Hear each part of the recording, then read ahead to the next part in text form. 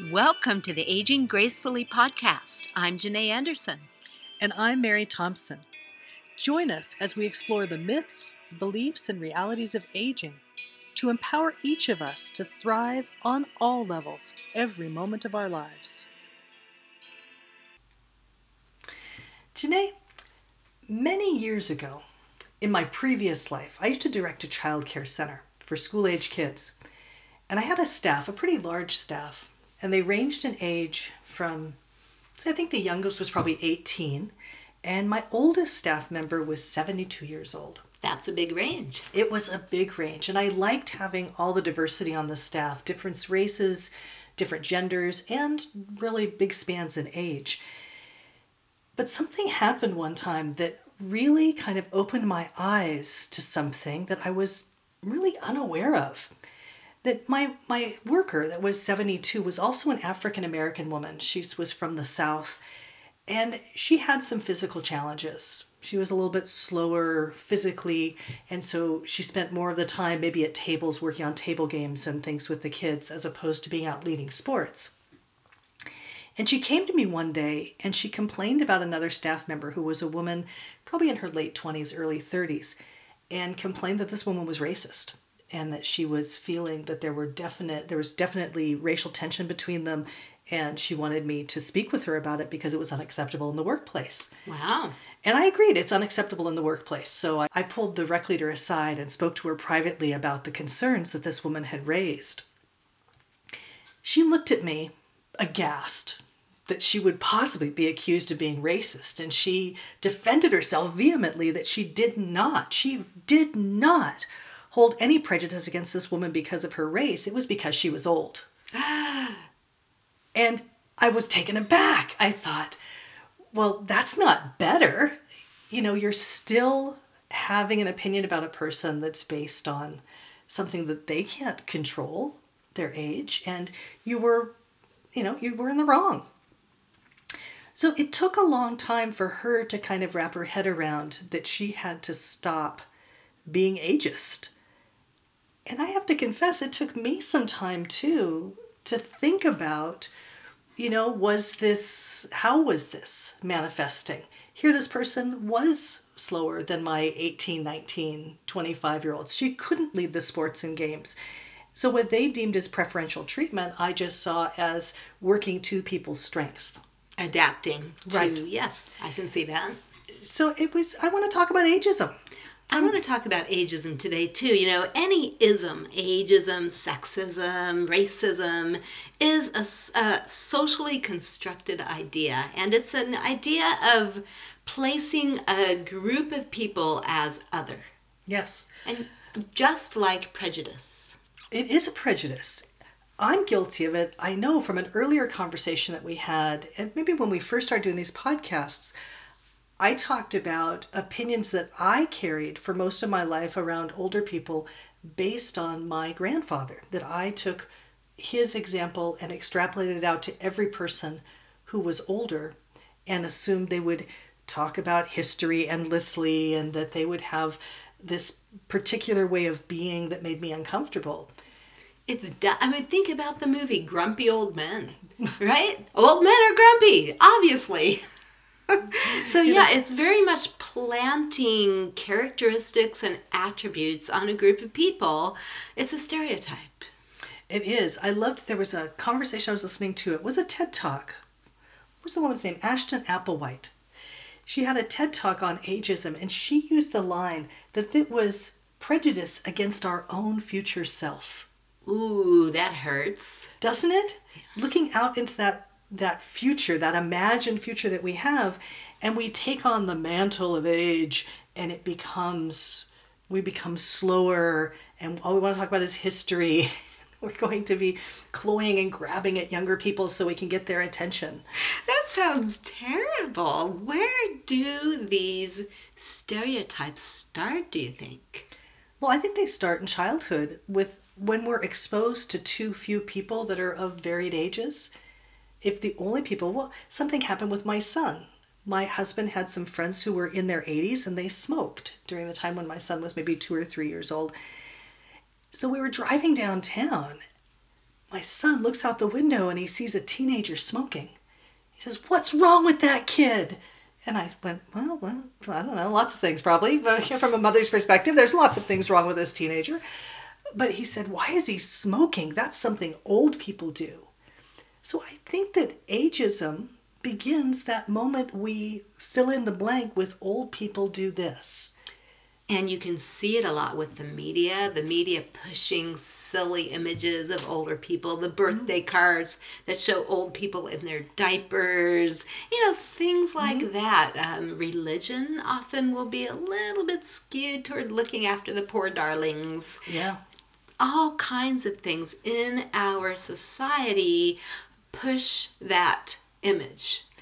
Maybe it's why we become so anti-aging. I'm thinking when you mentioned those birthday cards, I think those start at 30 and 40, the over-the-hill cards. How in the world are you over the hill at 30 or 40? But it's that the card is black and there's the death image there threatening you that your time has come. So we project this. We think it's, we're laughing at it in our 20s and 30s. And then we adopt it. We put that mantle on that we're wearing it. Back to the jokes that we make about getting older. I really think that it's half joke, half fear. We're all, or many of us anyway, are afraid of getting older and afraid of what happens after that, the inevitable death that follows older age. Mm-hmm. And so what do? We make a joke about it, we belittle it, we try to invalidate the whole phase of getting older. It's just a natural life process. We're never trying to forestall puberty. Hold on, you don't want to be growing up too fast. Hold on to childhood. And then, puberty changes into adulthood. Whoa, put the brakes on it. Stay in puberty longer. Right. But we are bombarded from all sides about making sure, we talked about going gray last time, but we bombarded on all sides on making sure that we don't look older, that our hair stays differently colored than gray, that our skin has perfect tone. The whole thing, we have to look young. And to quote Ashton Applewhite, aging is not a problem to be fixed. It's not a disease. Aging is living. It's a natural, powerful, lifelong process that unites us all. So instead of looking at it as separating us all, as otherness, maybe we could look at it as something that unites us all, some commonality we have in our humanity. I think it's exposure. Getting exposure to varied people of varied, diverse ages, diverse types of people, because you will find certainly people in their 70s and 80s who are spry, who are still really active. As a matter of fact, when my son was born, my mother was in her 80s. I stayed with her for a few weeks after his birth, and she would invite me to go with her walking group. Now, they left me in the dust. Wow. They were on and they just went. And these were all women 60, 70, 80 years old that walked regularly. They loved to hike. They loved being out in nature. And they were not slow in any definition of the word. I love seeing that. And those would be people who have not taken on or internalized ageism. As I looked into ageism, I realized that there are two types. There's externalized, the messages we're getting from our culture, the media, etc. And then there's internalized, which is a very powerful form of ageism because it's what we believe. So do we take those images that have been pushed at us from childhood and do we make them true for ourselves? Oh, now I need to slow down. Oh, my knee hurts. That means I'm old. Do we look in the mirror and have this narrative about what and how wrinkles are ugly? I mean, actually, who decided that wrinkles are ugly, Mary? Well, it wasn't me. It wasn't me either, but you know who it was, and this is a little sinister, perhaps, but it was the beauty industry. Right? Yeah. I mean, if we're satisfied, if we're content in ourselves, there's no money to be made. But if there's this thing that needs to be fixed and cured, wow, this is why we have a multi-billion-dollar beauty industry. Even calling it the beauty industry, it implies that anything less than the image they're holding out isn't beautiful. That is a really good point. So talking about wrinkles, we look in the mirror, and if we've bought into that narrative, we look into the mirror and we see ourselves as less than. We see ourselves as flawed. I also think that we project this onto younger people, that they are going to see us as flawed. I have a friend who works in, I believe it's for Facebook. We were out at a game. This was with a number of women. We were all the same age. It was a group of women I went to high school with. And someone was going to take the picture and post it on Facebook. And she said, "Oh, don't put my name on there. Don't tag me in this at all." Because she didn't want her coworkers to be able to figure out her true age. Wow. Because her projection was they will treat her completely differently if they were to know that she was the age that she was at.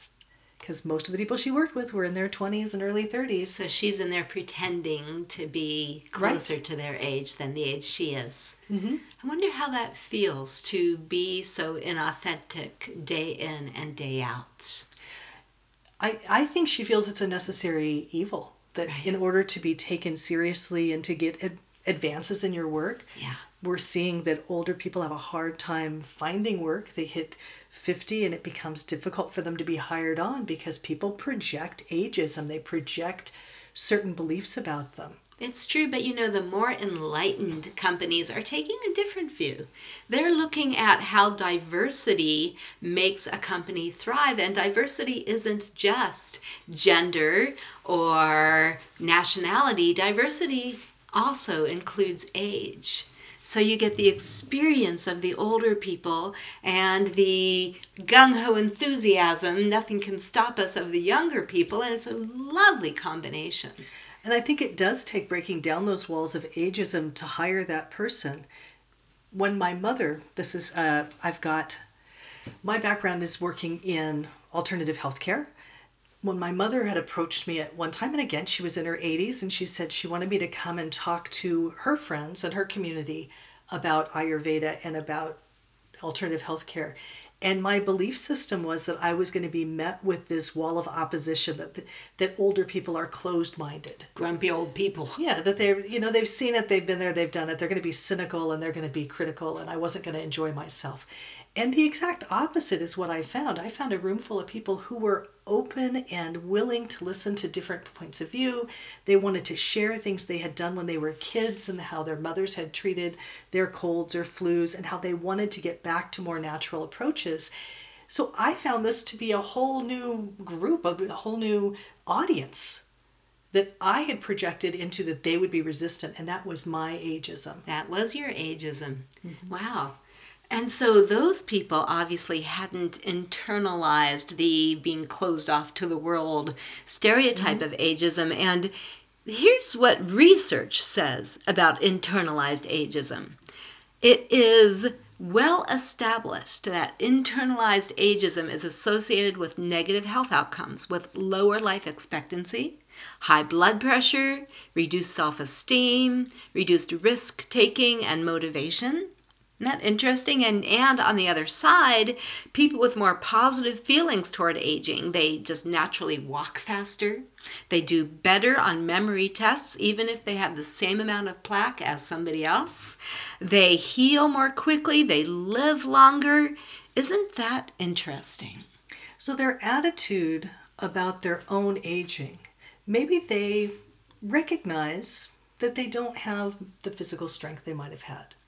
Or they may recognize there's more wrinkles, the skin doesn't have the tone or coloration it did before, but rather than thinking this is a problem to be fixed, this is the new normal, and what can I do to embrace this? How can I maximize the strength that I do have? Yes. How can I make sure my skin is nourished from the inside so it retains its own radiance and elasticity even as I age? not taking on some outside product that's going to force my body to do And something. how can I remember that I am so much more than my skin and my body? I turned 58 recently, and I mentioned it to somebody who responded with, "Congratulations!" It made me feel so good, like it was something I had accomplished. And so, Mary, when I look in that mirror and I see the wrinkles and whatnot, you know what I want to say to myself? Congratulations! This is a life well lived. These are smile lines. These are lines that show experience. Changing Definitely. the inner narrative. I think first I have to become aware of my inner narrative. Maybe looking at and thinking about looking in the mirror and observing those negative comments that come to the surface about what I look like, or do I see my mother there? Do I see my father there? And what does that feel like? Yeah, To awareness is a huge part of it. Seeing the attitudes we have. Yeah, because if I'm not aware of it, I can't change it. Yes, good point. And then I can start looking at. There's a story my niece tells. And she went to someone's house and it was beautiful. She just was so overwhelmed by how gorgeous every corner of the house was. And she wanted to create that for herself, but she wasn't sure how to start. So she asked the one, she goes, "How did you create this?" And she said, "Well, I started with this one corner because I thought this one corner was really beautiful. And I just built beauty out from there." Aww. And I wonder about, like, with my own attitudes, if I'm looking at myself, can I find a corner that I consider beautiful and build the beauty out from there? I love that. What is it that I value about aging? What is it that you can celebrate Yes. about aging? About who you have become and are continuing to become, and then grow it out from there. Right. I always told people when my son was born, I was in my 40s, and I said I was a much better mother in my 40s than I would have been in my 20s or 30s. That I was more open, I had more time, I'd accomplished the things I wanted to accomplish as far as career-wise, and now I felt that I was willing to spend the time and the energy investing in some things that weren't so much professionally based. Beautiful. So building out my beauty from there. There you go. And I think I continue with that I'm looking for areas that I can thrive in as opposed to always challenging myself. Yeah, that's a really good thing to do. So we've got watch the inner narrative, watch the internalized and the externalized ageism. Yeah, call out that externalized ageism. They don't get to do that to you.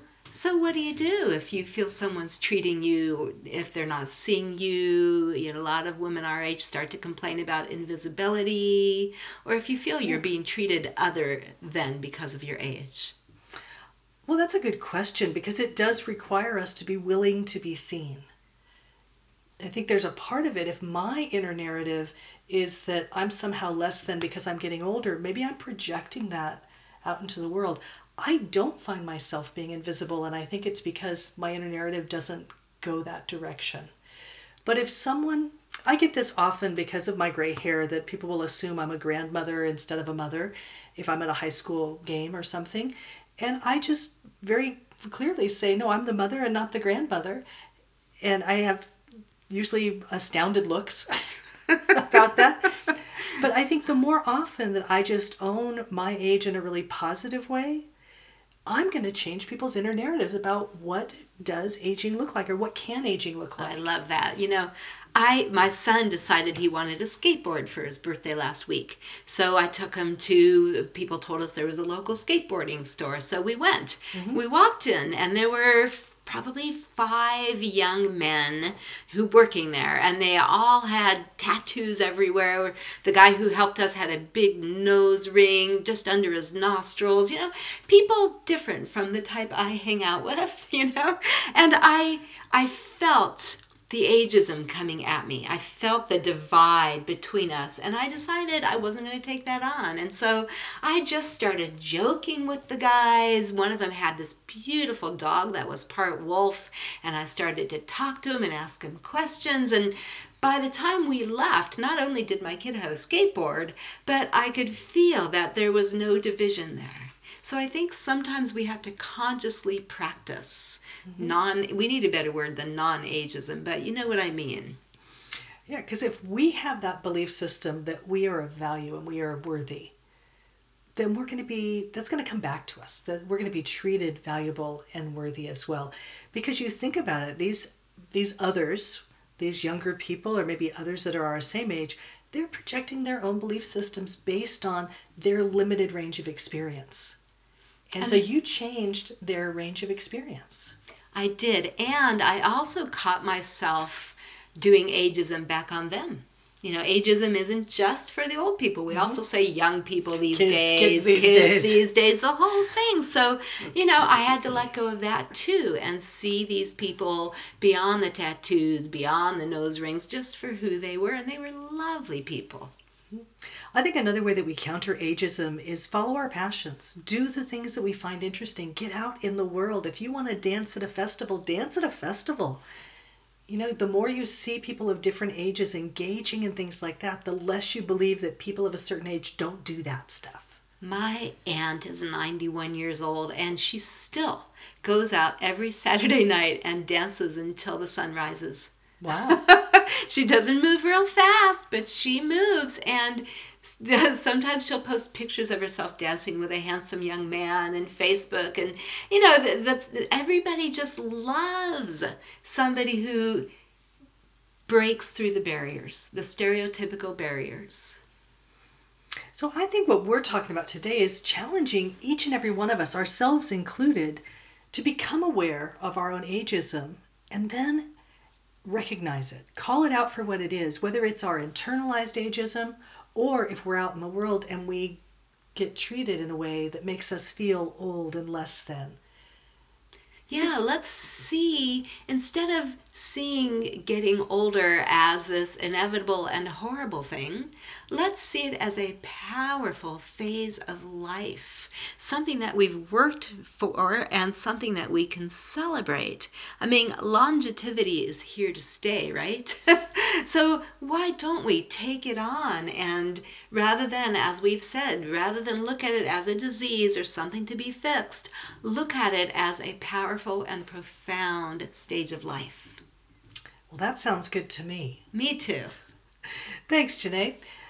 Thank you, everybody, for listening. This is Mary Thompson. And Janae Anderson signing off.